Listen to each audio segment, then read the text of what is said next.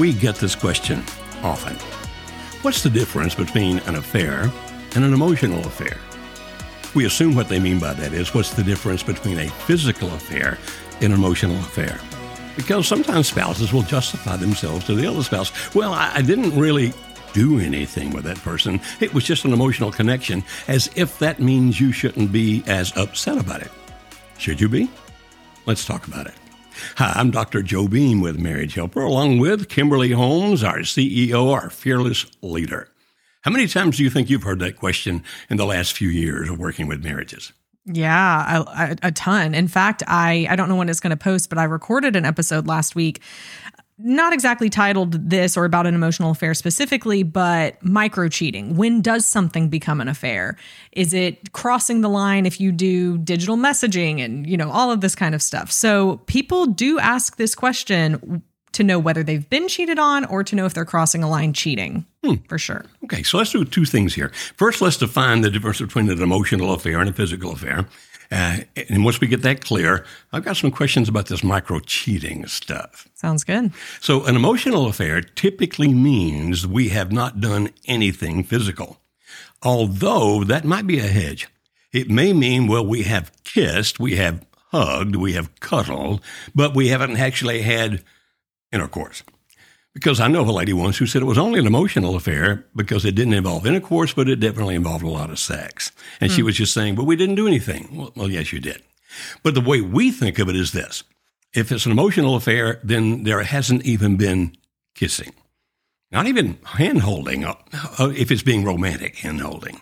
And so the way I view it, and we'll find out if Kimberly agrees, is that a physical affair is the first time it actually turns physical. If you're touching lips with each other, if you're particularly touching certain areas of the body that you shouldn't be touching, then as far as I'm concerned, it has become a physical affair. Now, if you would rather define that as, well, it only includes intercourse, then I think you're going to find yourself in a very big gray area where that you may be saying it's only an emotional affair, but if your spouse knew what happened, he or she would be saying, oh, no, that's not emotional. That's physical. Well, it may be emotional, but it's also physical. You agree or disagree with that? I would absolutely agree with that. Especially kissing and onward. With hand holding, I think that's where there can be some blurred lines of, is it still physical or is it emotional? Okay. But definitely once you kiss and anything past that, I mean, think about back when people are dating, right? Like typically the kissing and what goes past that is when they say their relationship has turned physical. So agreed. Yeah, I'm thinking right now, remembering a guy who looked me right in the eye and said, I didn't really do anything wrong. It was only oral sex. Now, my friend, Dr. Barry McCarthy, who is a very famous sexologist, researcher, counselor, etc., points that out as being a thing that people would call a high opportunity, low involvement. Meaning, yes, I did something sexual, but because I didn't commit myself all the way to it, or because I wasn't feeling strong emotion at the time, it's okay. And he said more men will use that justification than women by far. Yeah. And what we're saying is a high opportunity, low involvement affair, meaning you're not going all the way sexually, or that you don't have this strong emotional connection to each other, still an affair. Yeah. I mean, Dr. Barry McCarthy may call it high involvement, high whatever. High involvement, high opportunity, low involvement. Yes. But I call it someone being an idiot, because how in the world can they think, oh, I'm just going to do this oral stuff and it's not physical. Like it's not going to hurt my spouse. Yeah. Well, he also has a kind of affair that Barry talks about. Barry and I are friends. He's a great guy. He talks about one called an ongoing compartmentalized affair. It's where there is a strong emotional connection, but only on occasion. Like if he and she work for a company, but they're on other sides of the country. And every year in the company convention, they live together as if they're husband and wife. And then for the rest of the year, they don't even email each other. They don't even contact each other. And they justify that because it's they don't deal with it because it's compartmentalized. I can say that word, compartmentalized, which means it has nothing to do with my regular life with my family. And it's ongoing in that it will happen once or twice a year. And so there are actually some affairs out there like that. And it's still people justifying it by saying, but. Yeah, it's amazing what people will do to justify their selfish desires. Yeah. And so a physical affair involves physical interaction. An emotional affair actually can be more intense in the sense that a physical affair may not involve much emotion. If it's a high opportunity, low involvement, the guy's on a convention in Chicago and and somehow in a bar he winds up with a woman that night, it's still wrong. But there's no strong emotional connection. It was, we did something. So in that sense, it's actually not as intense as the emotional affair. But then that would beg the question, well, what if it's an emotional affair that has no physicality? Is that still more intense than an affair that has both emotion and physicality? What would you say? Great question. Well, I would think off the top of my head, the emotional part is what draws people in and really gets them connected and a strong desire to want to be long-term with the other person. Because if it's not just sex. Right, if it's not just sex.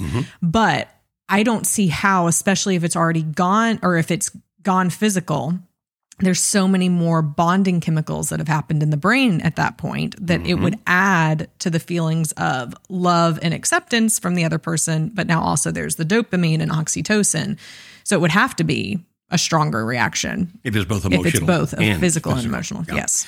I dealt with a couple not that long ago, and he was saying, well, I travel a lot because of my business, and I'll occasionally will meet people and have sex with them on the road, but I don't really care about them. I'm just having sex, so my wife shouldn't be all this upset about it. Heavens to Betsy. What'd you say? Heavens to Betsy. Who's Betsy? The woman who is frustrated and hurting by this. And she was kind of looking at him like, what planet are you from? Yeah. Now, does it hurt more if it's both emotional and physical?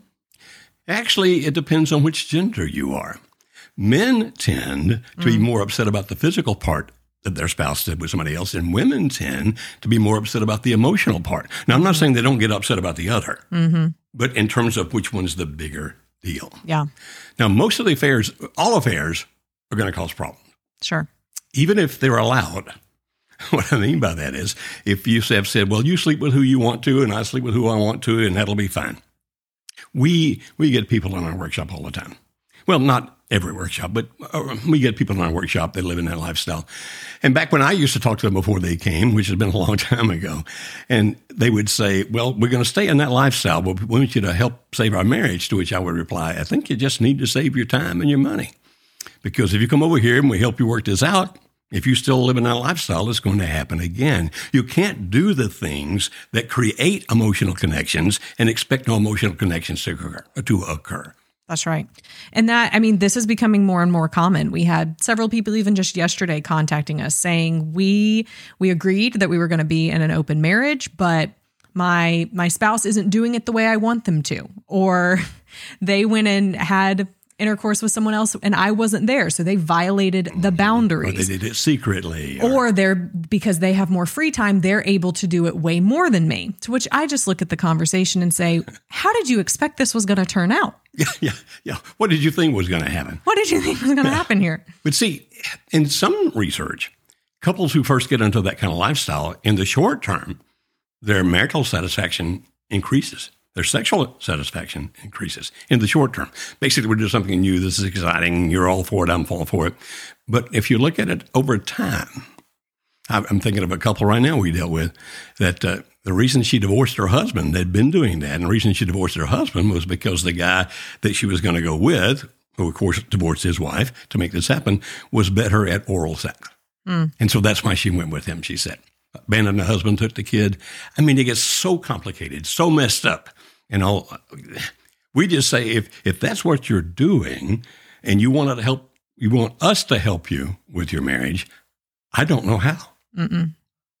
Right. Because there's a premise that we work from and believe at Marriage Helper that a strong component of a strong marriage is commitment, that you're going to decide to stay together through the hard times and all of the things. And so in that example of the story you just gave, what's going to stop that woman from leaving and taking her kid with her again when she finds someone once again better? And I'll never forget the woman who looked at me and she said, I know he's having an affair. And I said, how? How do you know? She said, because he's doing the same things with her he did with me when he had the affair on his first wife. Okay. All right. Now, Kimberly, we often talk about limerence. We don't have time to do a whole session on it here. But limerence is when the emotions become extremely powerful. Basically, limerence is characterized by a craving for oneness with the other person. In other words, there are a bunch of different characteristics of limerence. Sometimes they vary from person to person. But that one is the fact that I'm willing to give up anyone or anything in my life to have you emotionally connected to me. That's the key if you want to figure out why, if it's limerence or not. Because one of the questions we will get, as a matter of fact, I can't read that without my glasses. What about you? I'm happy to read it. What differentiates a limerent affair from a couple who starts meeting each other by being single and has had no affairs from falling in love and getting married? It seems the feelings are the same, and after a few years, reality sets in and the marriage starts to fall apart. So the question is, what differentiates a limerent affair from a couple who starts by falling in love and then gets married, even though they both may experience limerence? It's still limerence. But you see, people need to understand, we don't say that limerence in and of itself is always bad. If there are two single people and neither one of them is bad for the other, it's not unusual that people go through limerence before they get married. Maybe he will, maybe she will, maybe they both will, where they have these intense longing for emotional connection. I want to live with you the rest of my life. And if they're both single, which means it's not going to destroy other relationships, and if not one of them is bad for the other, because if a single person is in limerence and the other person is really bad for them, they're not going to ever see that. And when their friends try to tell them that person's bad for you, you don't understand. Now, people say, so you don't have anything against limerence if it's between two single people? No. You see, we look at limerence as being bad. As a matter of fact, not just us, but in social psychology or sociology and psychology, limerence is bad when it takes this relationship and destroys it. Because one of them is now wanting to go to a new relationship that they think is going to be far better. Now, let's go back to the original thing. Okay, so two single people fall in love, get married. Is the limerence going to end? Yes. It makes no difference if you're single or married or whatever. Limerence always ends. It has a shelf life. Dr. Helen Fisher, as a matter of fact, at the time we're recording this, Kimberly is going to be interviewing the next day after we record this, Dr. Helen Fisher, and I am so jealous. I'm excited. I'm so jealous. I'm one of her biggest fans. I love that lady. Anyway, she will point out that it has to end. She's a biological anthropologist. That it has to. If you think about it, that's true because it's so intense. If you stayed at that level of intensity, your productivity just goes to pieces. Civilization could not survive if people went into limerence and stayed in limerence. So it's going to end whether you started off as single or whether you left a marriage for the other person. Limerence is going to still end. And so that's why we know that newlyweds will have one kind of emotion for each other shortly after the marriage, and 2 or 3 years later, it's going to be a different emotion. It can still be love, but it's not going to be the limerent kind of love. Now, Alice and I have been married off and on for 53 years. So in 53 years, is there any limerence there? No. Is there love there? Deeper, far deeper than with limerence. It's not perfect love. There's still days when I act like an absolute jerk and Alice wondering why in the world have I married him all these times. But it's a deep love that keeps you together, that binds you together. So yes, that excitement's going to fade. And if you think that that's the excitement, that kind of intensity is what you need to stay together, your mindset has been, to some degree, corrupted by novels and movies and fairy tales, making you think you're always going to feel that way. Reality is those emotions will change. Even the Hallmark movies. As much as we love them, they can... I just read that the Hallmark researchers are on the verge of discovering another plot. Yeah, I know. You sent me this yesterday, and I rolled my eyes, which is a sign of contempt, so I apologize. My wife, my daughters love Hallmark movies. Sometimes I watch them as well. Sometimes. For a happy marriage, you watch them. Yes, exactly. Yes. Well, here's what we know. We know that many people are affected by their spouse being involved in an affair. Or maybe they've experienced an affair as well.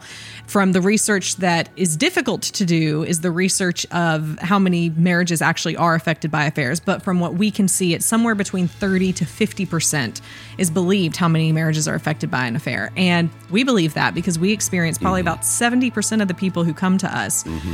it's because an affair has affected their marriage. So, Yeah, and the reason we can't give an accurate statistic from overall research, people don't tell the truth. Okay. yeah, that's right. I mean, I even sent you something a couple of weeks ago, and it was talking about how many marriages have been affected by an affair. And the older people got, the more They admitted it. it. And maybe even had more of a chance to. There's a lot of ways you can. Many more years That's been right. together. Yeah, yes. exactly.